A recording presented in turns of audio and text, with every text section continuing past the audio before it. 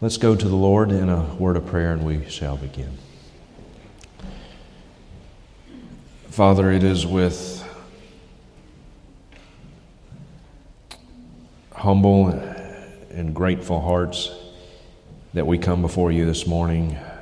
It is with, I pray that it would be with fear and trembling before you, before your holiness, before your majesty, and at the same time that it would also be with boldness, knowing that we have access to your throne of grace, not in any merit in and of ourselves, but solely through the merits of your Son. We pray now that as we come to your word, that your Holy Spirit would do his work. We trust that your word, your living word, your active word, your word that is sharper than any two-edged sword would lay bare our hearts open before you. And we pray that you would instruct us. We pray that we would be more conformed in the image of our Master and that we would serve him faithfully. We pray that your Holy Spirit do his work, that he would convict any here who are lost, convict of sin, righteousness, and judgment, convict of the truth of the gospel. We pray for the edification and equipping and building up of the saints for work before you to your glory. It's in Christ's name we pray. Amen. Amen. I would invite you to take your copy of God's Word and open to the Gospel of Luke. Luke chapter 16.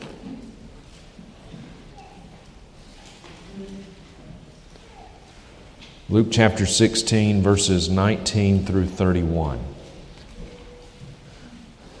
Luke 16, 19 through 31. This is the account of the rich man and Lazarus, Luke 16, 19 through 31. And so we will read this text, and then I'll give a little bit of background information, and we will work our way back through the passage. Luke 16, 19 through 31. Now there was a rich man, and he habitually dressed in purple and fine linen, joyously living in splendor every day. And a poor man named Lazarus was laid at his gate, covered with sores, and longing to be fed with the crumbs which were falling from the rich man's table. Besides, even the dogs were coming and licking his sores. Now the poor man died and was carried away by the angels to Abraham's bosom. The rich man also died and was buried. In Hades he lifted up his eyes, being in torment, and saw Abraham far away and Lazarus in his bosom.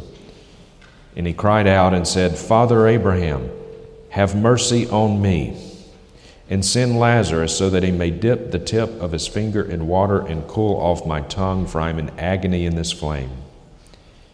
But Abraham said, Child, remember that during your life you received your good things, and likewise Lazarus bad things. But now he is being comforted here, and you are in agony. And besides all this, between us and you there is a great chasm fixed, so that those who wish to come over from here to you will not be able, and that none may cross over from there to us. And he said, Then I beg you, Father, that you send him to my father's house, for I have 5 brothers, in order that he may warn them, so that they will not also come to this place of torment. But Abraham said, They have Moses and the prophets. Let them hear them. But he said, No, Father Abraham, but if someone goes to them from the dead, then they will repent. But he said to him, If they do not listen to Moses and the prophets, they will not be persuaded, even if someone were to rise from the dead. May God bless the reading of his word. This, on many levels, is a graphic, jarring, disturbing passage of Scripture. You will not see this preached by Joel Osteen. You will not hear anything about this, read anything about this in Chicken Soup for the Soul or some fluffy cotton candy kind of stuff like that. but this is just as much as inspired and authoritative as any of God's Word. Fully inspired, fully authoritative. And though it is jarring, though it is disturbing, I trust that as we work our way through this text, for us as Christians, this is also a very encouraging passage of Scripture to us. Now, for a little bit of context, let's just kind of set the scene here a little and see what is going on, because that'll help us to kind of get a bigger picture here and a more accurate view of exactly what is happening. Flip back in your Bible just probably one page to Luke chapter 15.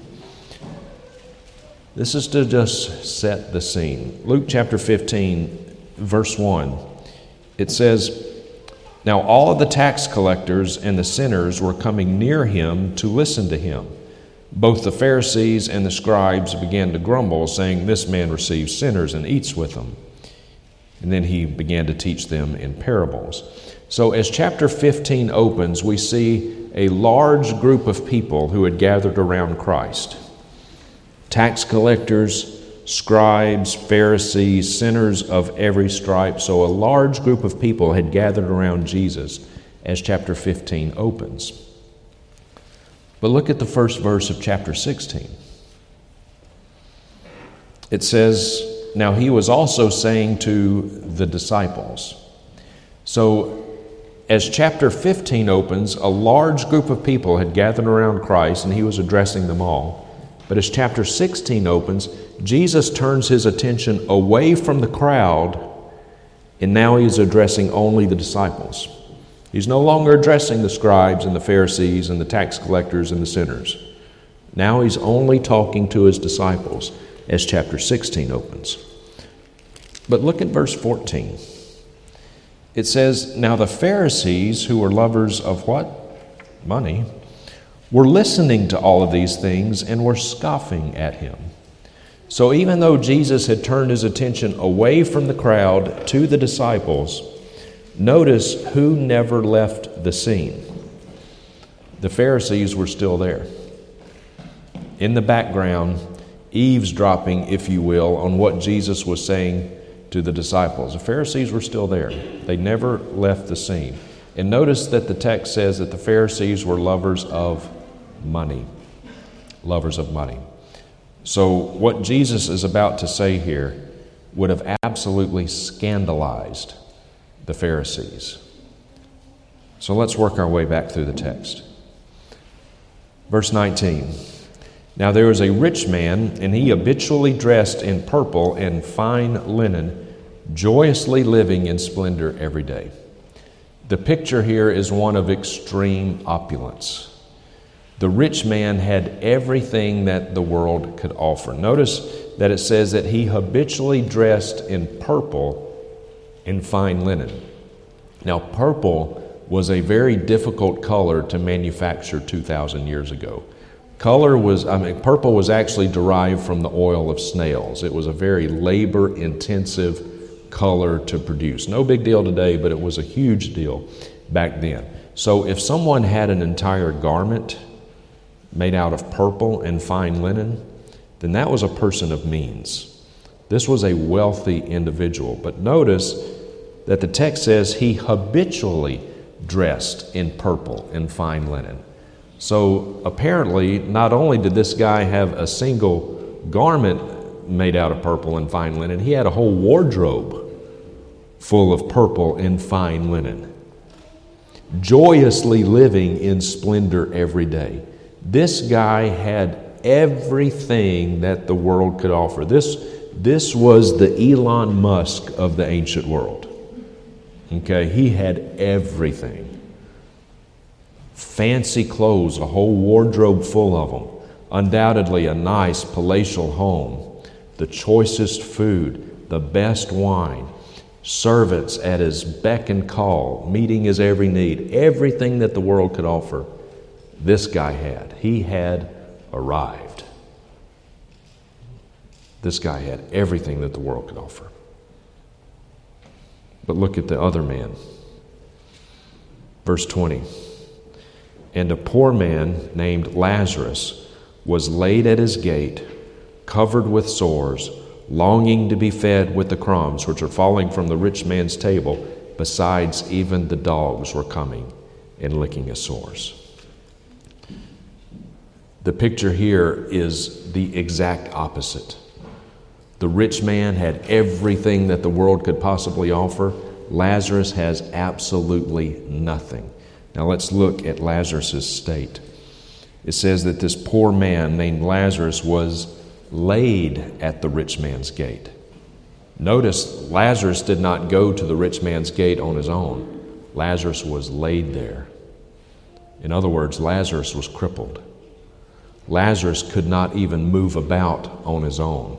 Lazarus was picked up and carried and laid at the rich man's gate. And wherever Lazarus was laid, that's where Lazarus stayed. He could not move about on his own, completely helpless. Covered with sores, open, oozing, infected, diseased sores. His skin covered with these infected, diseased sores. He was crippled. He was covered with infection, with infected sores, and longing to be fed with the crumbs which were falling from the rich man's table. He was crippled, covered with sores, and he was starving. Undoubtedly, Lazarus looked like a skeleton with skin draped over it. Diseased skin at that. This is a jarring picture that the Word of God is painting for us. This is disturbing. And then, as if it couldn't get any worse, to add insult to injury, it says, besides, even the dogs were coming and licking his sores. And friends, when we read dogs in the New Testament, we shouldn't think about some happy little cocker spaniel. This was not a little frou-frou dog with a little bow in its hair. These were not pets. These were wild dogs. And they were licking his sores, not to comfort him, but to torment him. Lazarus couldn't get away from them because he was crippled. This is a jarring picture. And notice too, we have no idea the name of the rich man. We don't know what he was named. But we do know the name of the poor man, Lazarus. And Jesus includes his name for a very specific reason. The name Lazarus means something. It is derived from the name Eleazar, which means God helps. God helps. That's what the name Lazarus means. God helps. Now, I'm not going to ask you to raise your hand if you think that God helps those who help themselves is in the Bible. I think most of us in this church probably know that it's not. It's not in the Bible. A lot of people who profess to be Christians think that it is, but it's not there. One night I was watching, there's a media personality in the United States named Bill O'Reilly, and he used to have a show on Fox News. And Bill O'Reilly one night was interviewing some priest on his program, and Bill O'Reilly said, "My favorite Bible verse is God helps those who help themselves." Well, not only is that not in the Bible, it's not even a biblical concept. Friends, God does not help those who help themselves. God helps those who understand that they cannot help themselves. Just as helpless as Lazarus was physically, we are that helpless spiritually. Lazarus could do nothing for himself. Lazarus was completely dependent upon the mercies of others for survival. Completely dependent upon others. And dear ones, you and I are completely dependent upon the mercies of God. There is nothing that we can do to help ourselves. There is nothing that we can do to ingratiate ourselves as sinners, as rebels against God, who is thrice holy. There is no amount of good works that we can do to earn our way into heaven. And yet I guarantee you, if you were to go out on the streets of your hometown and go up to 100 people at random and ask them, "Are you a good person?" I promise you, 99, if not 100 of them would say, yes, I'm a good person. And most of us think of ourselves as good because what we like to do is we like to compare ourselves to other people. And if I were to compare myself to Saddam Hussein, Benito Mussolini, Pol Pot, Hitler, oh yeah, I'm a pretty good old boy. I've never done any of those things. But dear friends, God does not evaluate our goodness by comparing us to other people. He evaluates our goodness by comparing us to Himself. And none of us compared to God is good. And yet almost everyone out there who has some general belief in heaven, they'll say, well, yes, when I die, I'll go to heaven because, as long as my good deeds outweigh my bad deeds, and God will accept me, and I'll go to heaven because I'm a good person. There is only one who is good. That is God. That's what Jesus told the rich young ruler in Mark chapter 10. You remember Mark chapter 10, the rich young ruler ran up to Jesus and he said, "Good teacher, what must I do to inherit eternal life?" Jesus looked at him and said, "Why do you call me good? No one is good but God." Jesus was not correcting him. Jesus was leading him. Jesus was saying to this rich young ruler, he was saying, okay, you call me good, but why? Why do you call me good? Do you call me good because you think I'm a nice person and I teach some good stories and I do some good things for people? Is that why you call me good? Or do you call me good because you understand that there is only one who is good, that is God, and I am God? He was not correcting him. He was leading him. You call me good, but do you know why? Do you understand what you're saying when you say that? Because I am good, because I am God. There is only one who is good. Dear friends, you and I are all bad people. We have all sinned against a thrice holy God. We have broken His laws thousands of times over the courses of our lives. All of us are liars. Thou shalt not lie.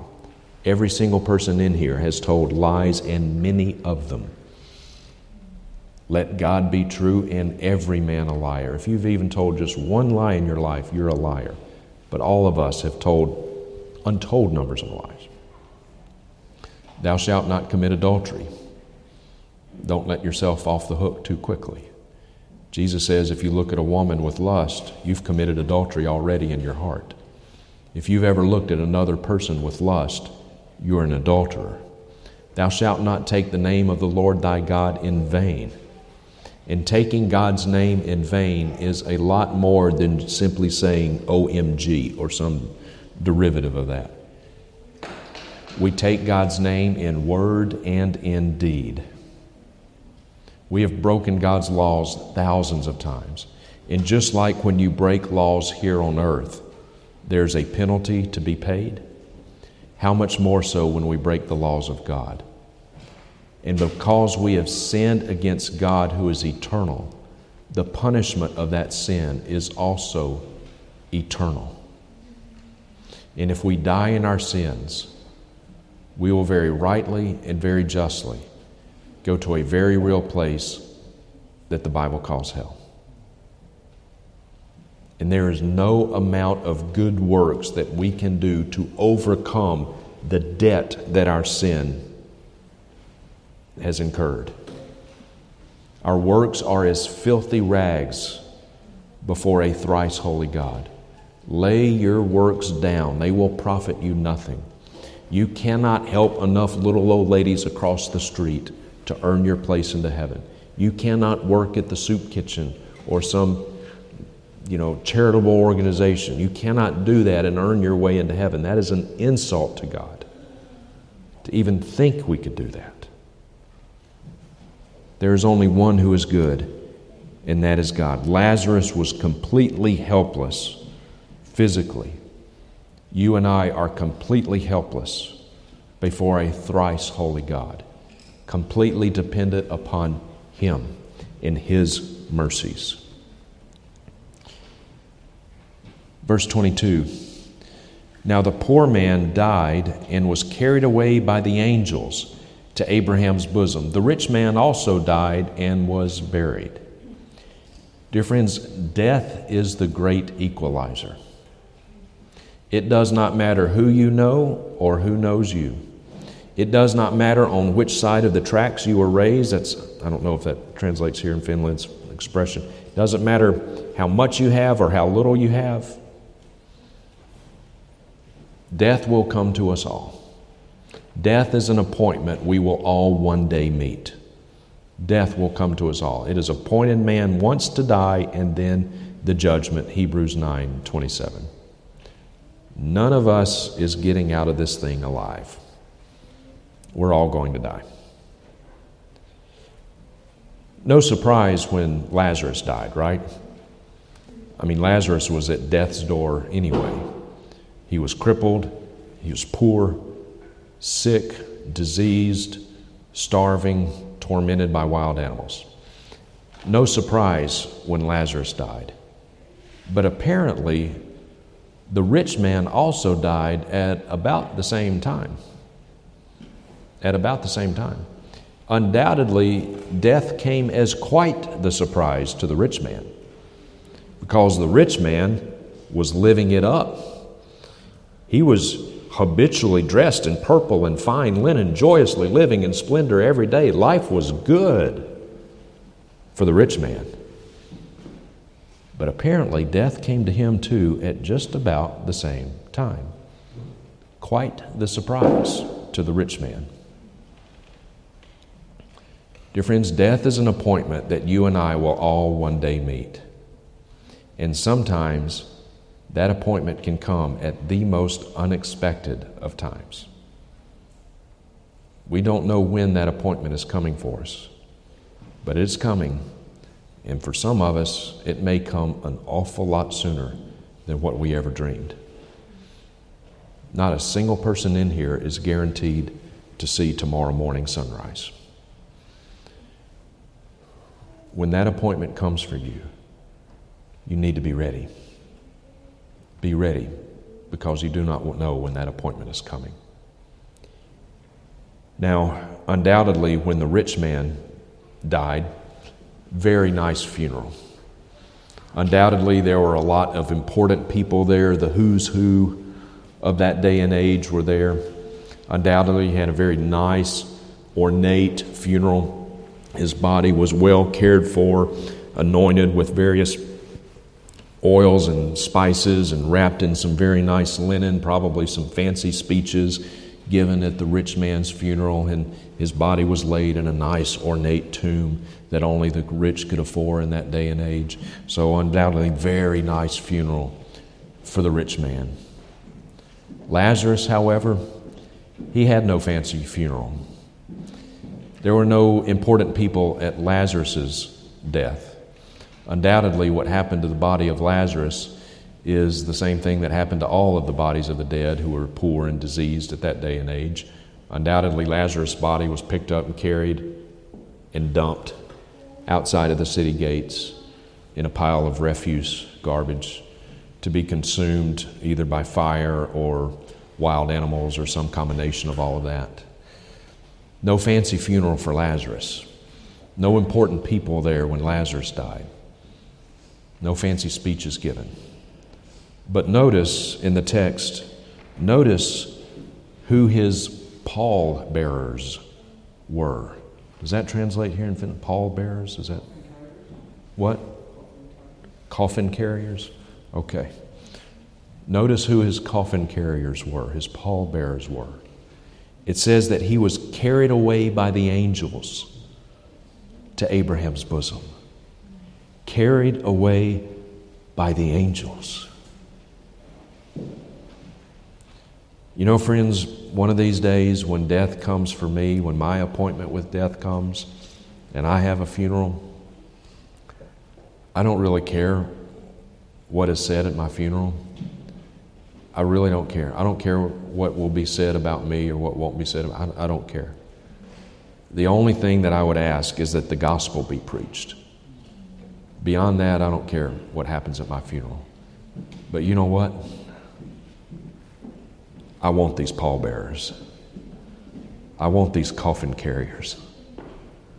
I want to be carried away by the angels to Abraham's bosom. And I want to hear those words, well done. Well done, good and faithful doulos.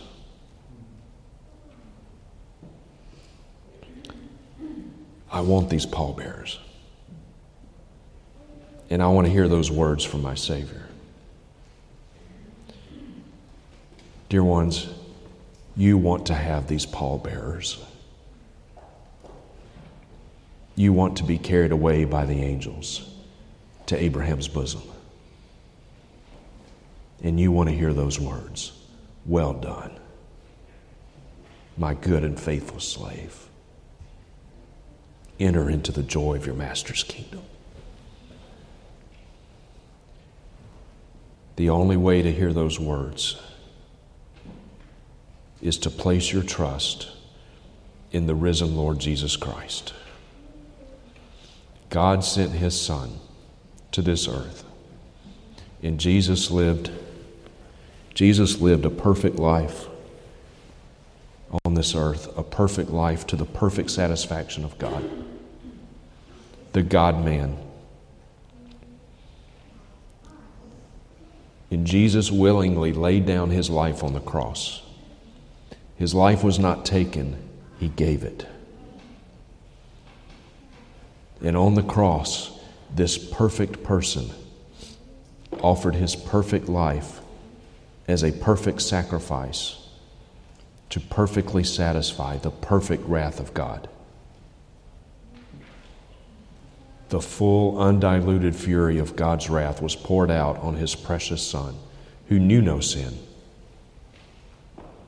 But He was made sin for us.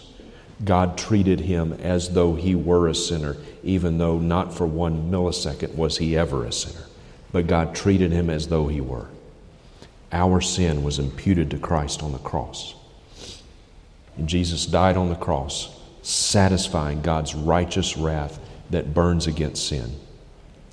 3 days later, bodily raised from the dead, proving Himself to be who He said He was, God in human flesh.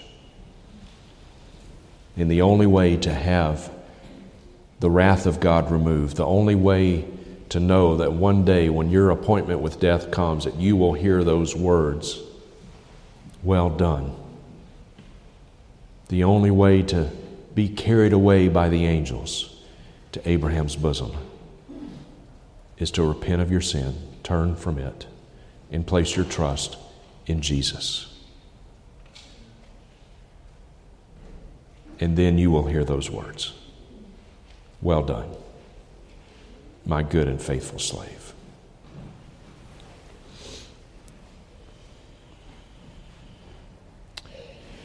Verse 23. In Hades, he lifted up his eyes, being in torment, and he saw Abraham far away and Lazarus in his bosom. And he cried out and he said, Father Abraham, have mercy on me, and send Lazarus so that he may dip the tip of his finger in water and cool off my tongue, for I am in agony in this flame. Pardon me 1 second.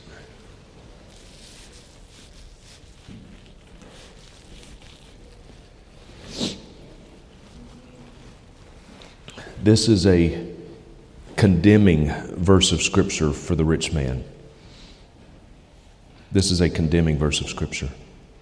It says in Hades, this is the lake of fire that once the events of Revelation 21 happen will become hell with a capital H, but it's a distinction without a great deal of difference because they're described in many of the same ways.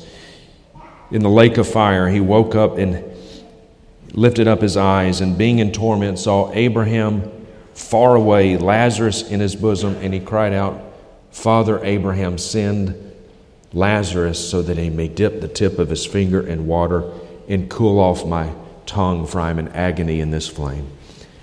Sometimes I wonder if we really believe what we say we believe about what happens to people when they die in their sin apart from Christ.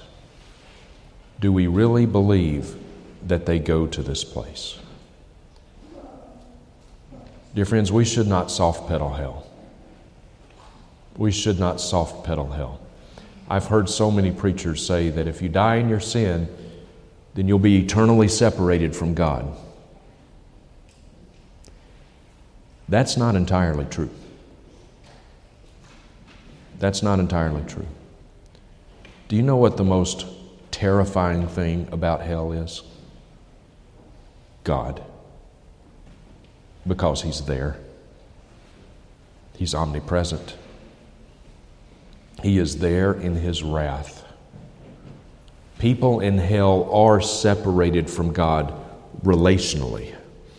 There's no relationship there between God and those who are condemned. There is no fellowship there. There's no love exchange there. They are separated from God relationally. But judicially, people in hell are in the presence of God for all of eternity. Read Revelation chapter 14. Those who are in the lake of fire, it says they will be tormented day and night in the presence of the holy angels and in the presence of the Lamb. The full, undiluted fury of God's wrath will be poured out on the wicked for day and night, forever and ever. The smoke of their torment will rise up. There will be wailing, weeping, gnashing of teeth. The worm will not die. The fire will not be quenched. Sometimes I wonder if we really believe what we say we believe about what happens to people when they die in their sin. Do we really believe that they go to this place? And if we do, why are we not out there? Why are we not out there more in the highways and the hedges telling people how to escape this place? Why do so many, the vast majority of people who claim to be Christians hardly ever share the gospel? Why is that? Do we really believe what we say we believe? And if we do, dear friends, we should be telling people how to escape this place. But notice also in the text, he cried out and he said, Father Abraham. Father Abraham. That is a condemning admission from the rich man. Notice that he had somehow had this ability to see across this great chasm. And he saw Abraham, recognized him, called him by name, and gave him a title of respect. Father Abraham. So what does that tell us? That tells us that this was not some atheist. This was not someone who didn't believe in God. This was a religious man.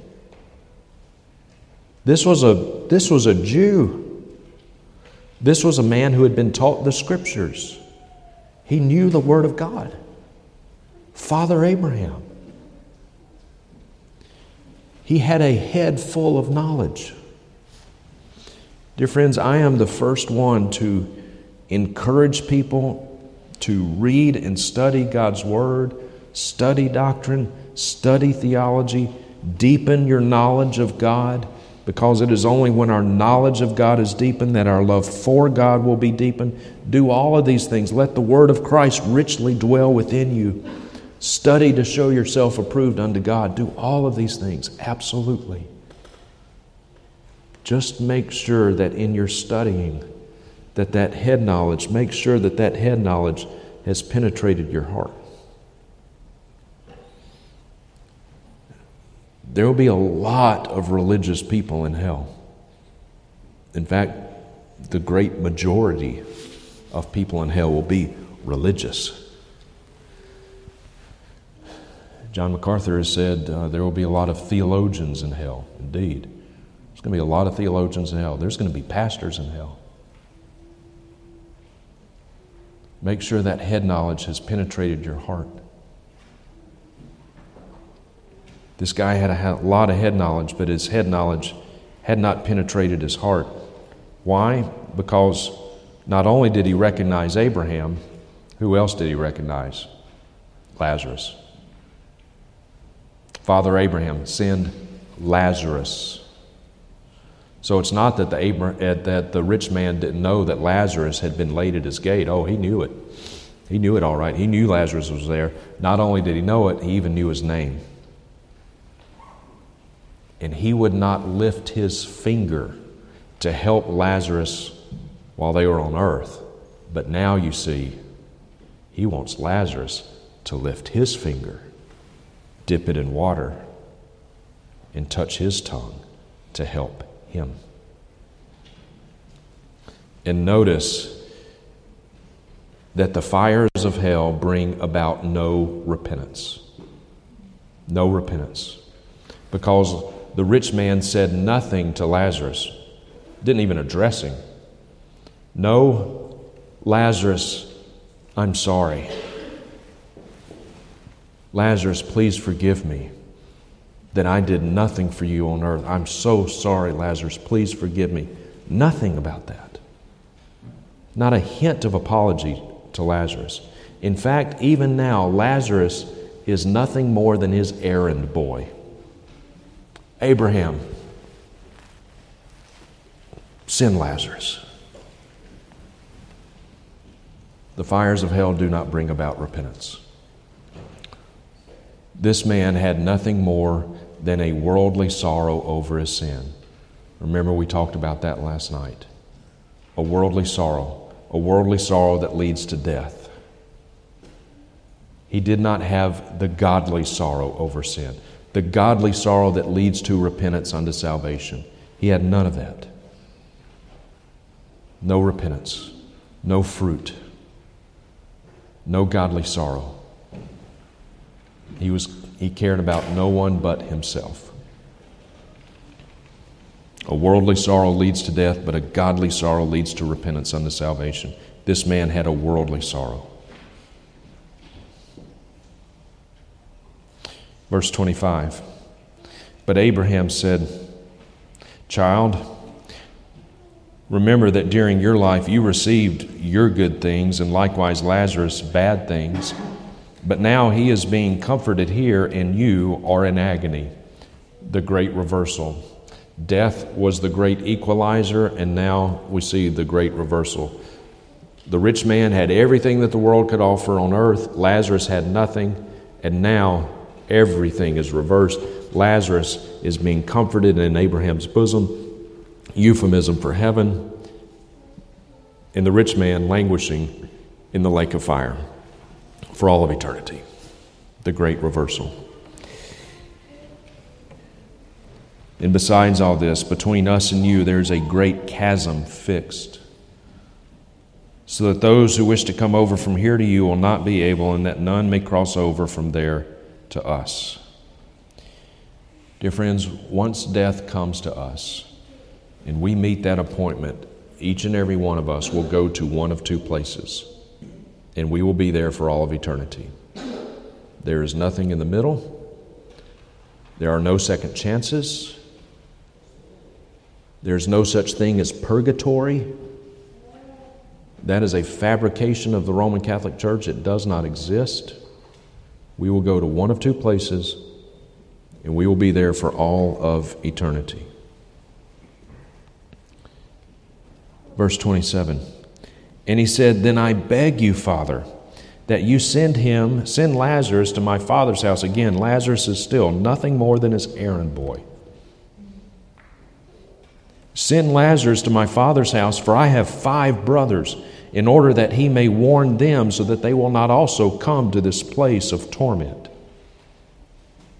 Finally, I suppose you could say that the rich man is finally thinking about somebody besides himself. He says, I have 5 brothers.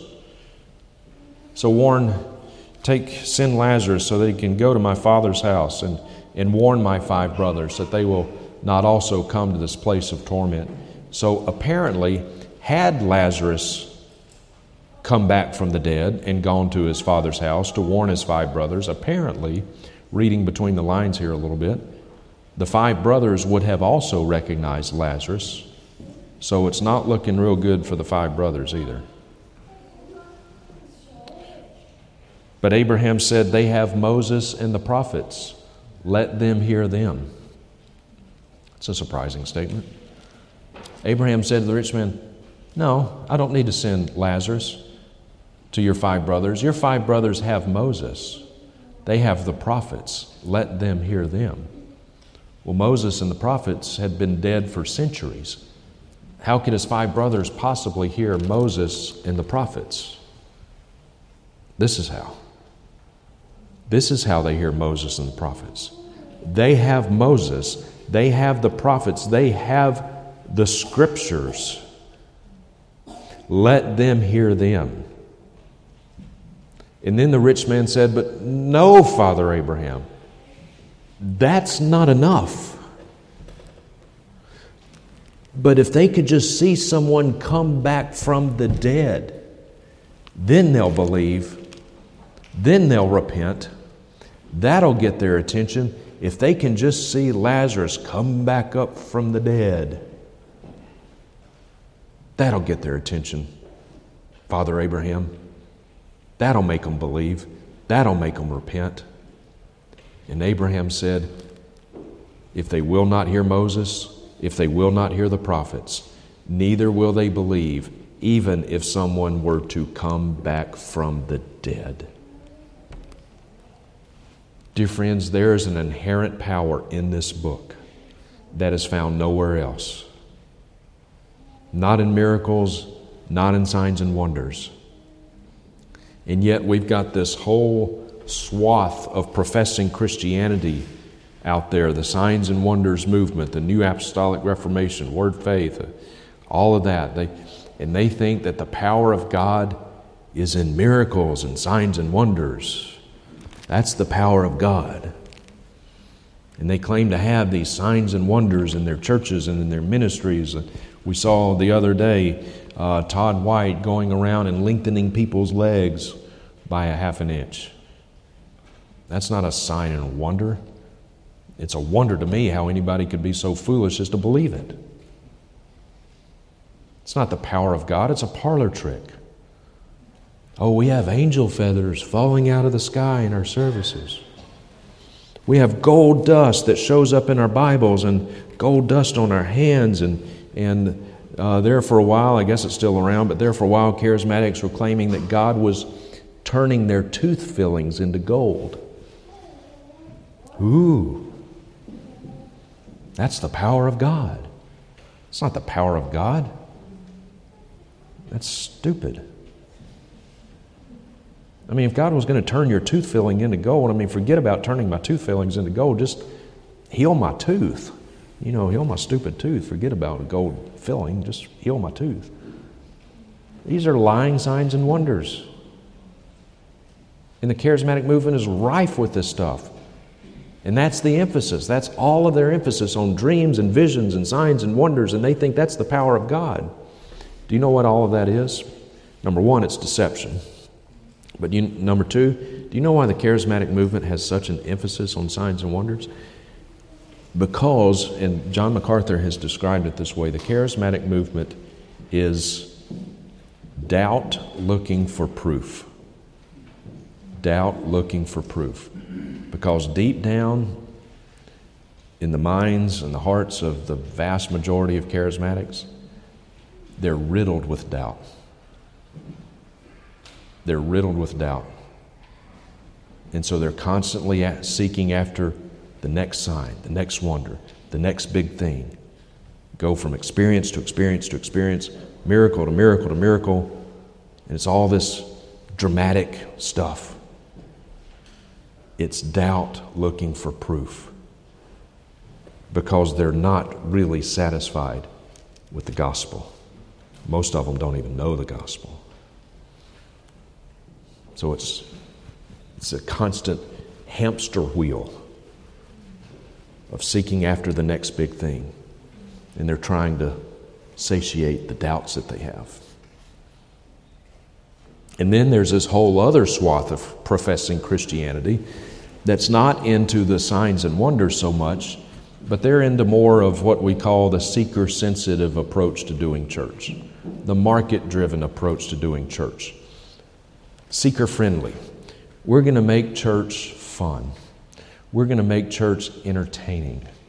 And we're going to make our church look like the world so we can attract the world. The world will come in to our churches, and we're going to have the strobe lights and the disco balls and the lasers and the smoke machines and all this, and we're going to have worldly music.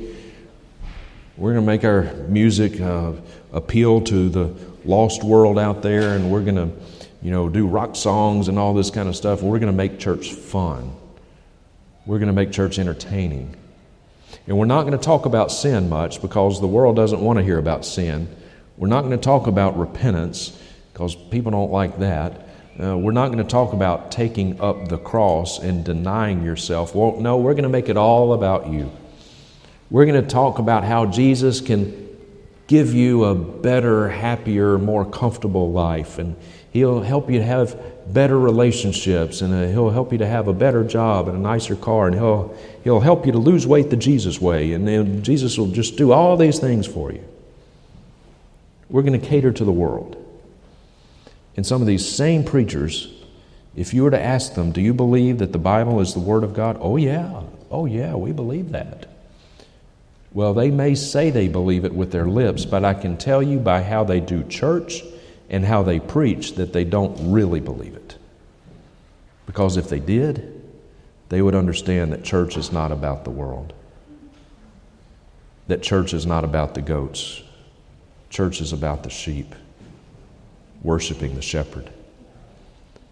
They would understand that the true power of God is the gospel.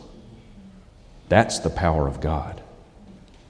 Paul said in Romans 1:16, I am not ashamed of the gospel of Christ, for it is the power of God unto salvation for everyone who believes, for the Jew first and also to the Greek, to the Gentile.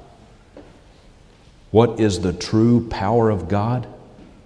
The gospel is. That's the power of God, the gospel. And every few years we have some new fad that comes down the evangelical pike. Every few years, something new. About 20 years or so ago, it was The Passion of the Christ. Remember that movie? The Passion of the Christ, Mel Gibson's movie? And I don't know how popular it was here in Finland, but in the States, it was just wildly popular in the United States. Oddly, far more popular amongst evangelicals than it was amongst Roman Catholics. And Mel Gibson is a Roman Catholic, and he made it for Catholics, and Catholics didn't really respond to it very much. But boy, the evangelicals did. They just loved it, ate it up. And I heard people describe that movie as, oh, it's the most powerful evangelistic tool of all time. Dear friends, I would submit to you that this book is the most powerful evangelistic tool of all time, not some dopey movie. And then for a while it was the prayer of Jabez. Everybody was praying the prayer of Jabez. Anybody here today still praying the prayer of Jabez? No, of course not, because it was a fad. And that shows that there is a rampant dissatisfaction amongst so many Christians who profess to be Christians, a rampant dissatisfaction with the Word of God. But for us as sheep, this is our food. This is our nourishment. This is what we live on. This is what we stand on. This is what we believe. This is the power of God unto salvation. If you want to see the power of God unleashed, take this book out into the highways and the hedges. Share the gospel with people. That's the power of God. I suppose every preacher has an airplane story. And I've heard a lot of airplane stories, and I've got a number of them myself, people I've talked to on airplanes or in airports. But one of them that stands out in my mind was several years ago. It's probably been 8 or 9 years ago now. But I was on a flight somewhere. I don't even remember where I was going. But because of my handicap, they usually let me pre-board on the plane, so I go on first, and just to kind of get settled and get out of everybody's way. And so they let me pre-board, and on this flight, my seat was the very last seat in the back of the plane, last row, way in the tail by the bathrooms. And it was an aisle seat. And so I was sitting there, and the stewardess helped me get my crutches and put them in the overhead bin and put on my seatbelt. And so I'm just sitting there, and right after that, then the other passengers start coming onto the plane. And so I just kind of casually was watching people come on the plane, and I look down the aisle, and I see this old man coming down the aisle, and he's kind of hunched over. He's got a cane, and he's making his way down the aisle. And then I noticed as he got a little bit closer that he was wearing a navy blue baseball cap, what we call baseball cap. And on the front of the hat, in big gold letters, WWII veteran, World War II veteran. And I've always had a bit of an interest in history. And so I saw that old man coming down, World War II veteran, and I just said a quick prayer. I said, Lord, please let him sit next to me. And wouldn't you know it, he came all the way down that aisle. His seat was right next to mine. Actually, when I realized that, I undid my seatbelt and I kind of scooched over to the next seat so he wouldn't have to climb over me. So he took the aisle seat, and he got his stuff put away and whatever, and got settled a little bit. And then I introduced myself. I said, good morning, my name is Justin. I said, what's your name? And so we shook hands, and he said, hi, Justin, my name is Fred.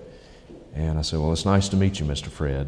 And he said, nice to meet you. And so we made a little bit of small talk, and then I said, Mr. Fred, I noticed from your hat that you're a World War II veteran. And he said, yes, I am. And I said, well, where were you? Were you in the Pacific Theater or the European Theater? And he said, I was in Europe. And I said, oh, okay. I said, well, my grandfather was as well. My mom's dad was in the European Theater. And so we got to talking a little bit, and he started telling me some of the things that he experienced. Turns out he was in combat, in the infantry, was in the Battle of the Bulge. And he was telling me about some of the things that he had experienced, what combat was like. He told me of being in battle and hearing the explosions going on around him, being in a trench with the bullets zinging over his head. And after a while of listening to him tell me some of those stories, I said, Mr. Fred, I bet it made you wonder what would have happened to you if one of those bullets had had your name on it. And he said, yes, Justin, I did wonder. And I said, well, Mr. Fred, one of these days we're all going to die. I said, when that time comes for you, do you know where you're going to go? And he said, no, Justin, I don't. And I said, well, Mr. Fred, may I share with you what God's Word has to say about that? And as long as I live, I'll never forget his response. He said, and I quote, I wish you would. And so for the next few minutes, I shared the gospel with him. I told him how we are all sinners. We have broken the laws of God. And because we have sinned against God, our sins have earned us hell.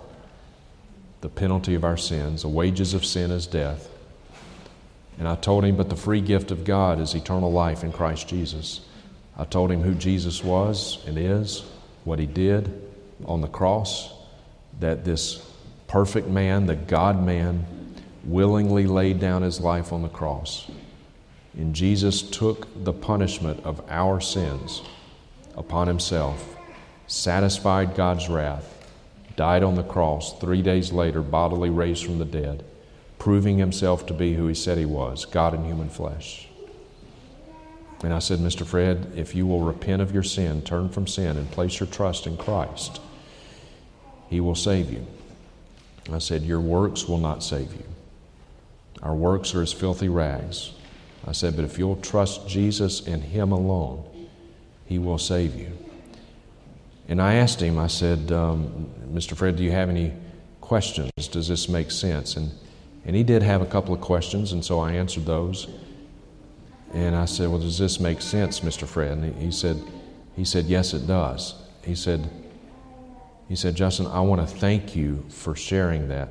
He said, I've never heard that before. I've never heard that before. I mean, this man was a man at the time in his mid-80s at least, if not upper 80s, living in the United States of America. I've never heard that before. Turns out, he told me he was Catholic. Oh, he had heard about Jesus, but he had never heard the gospel. In all of his years in the Catholic Church, never heard the gospel. No surprise. And he said, Justin, I want to thank you. And then the lady in the seat in front of us, she kind of turned her head back like this, and she said, and I want to thank you too. I was listening to every word you said. For I am not ashamed of the gospel, for it is the power of God unto salvation, for everyone who believes, for the Jew first and also to the Greek. God's word is sufficient. It is everything that we need. It is the most powerful evangelistic tool of all time. If they will not hear Moses, if they will not hear the prophets, neither will they believe, even if someone were to come back from the dead. As I close, when that time comes for you, do you know where you will go? Will you find yourself in the lake of fire? Or will you be carried away by the angels to Abraham's bosom? If you will repent of sin, turn from sin, and place your trust in Christ, one day when your appointment with death comes, you will be carried away by the angels to Abraham's bosom, and you will hear those words, "Well done, my good and faithful slave. Well done." Let's close in a word of prayer.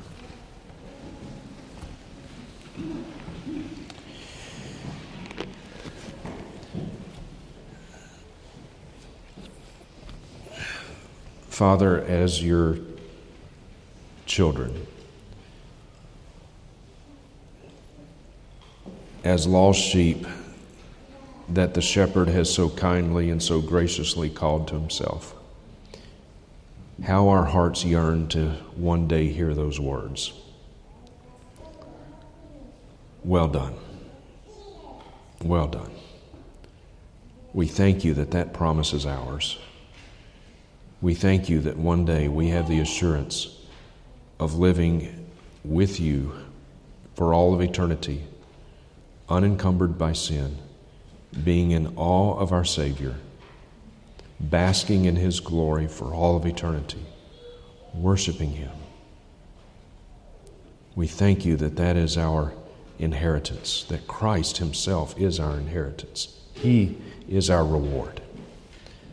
Father, as your gospel has been preached, if there are any here who have not yet been called to the shepherd, I pray that your Holy Spirit would do that even now, would convict of sin, righteousness, and judgment, convict of the truth of the gospel, grant faith in repentance, all for the glory of Christ our King. I ask your blessings on this church. Use her for the glory of Christ. It's in His name we pray. Amen.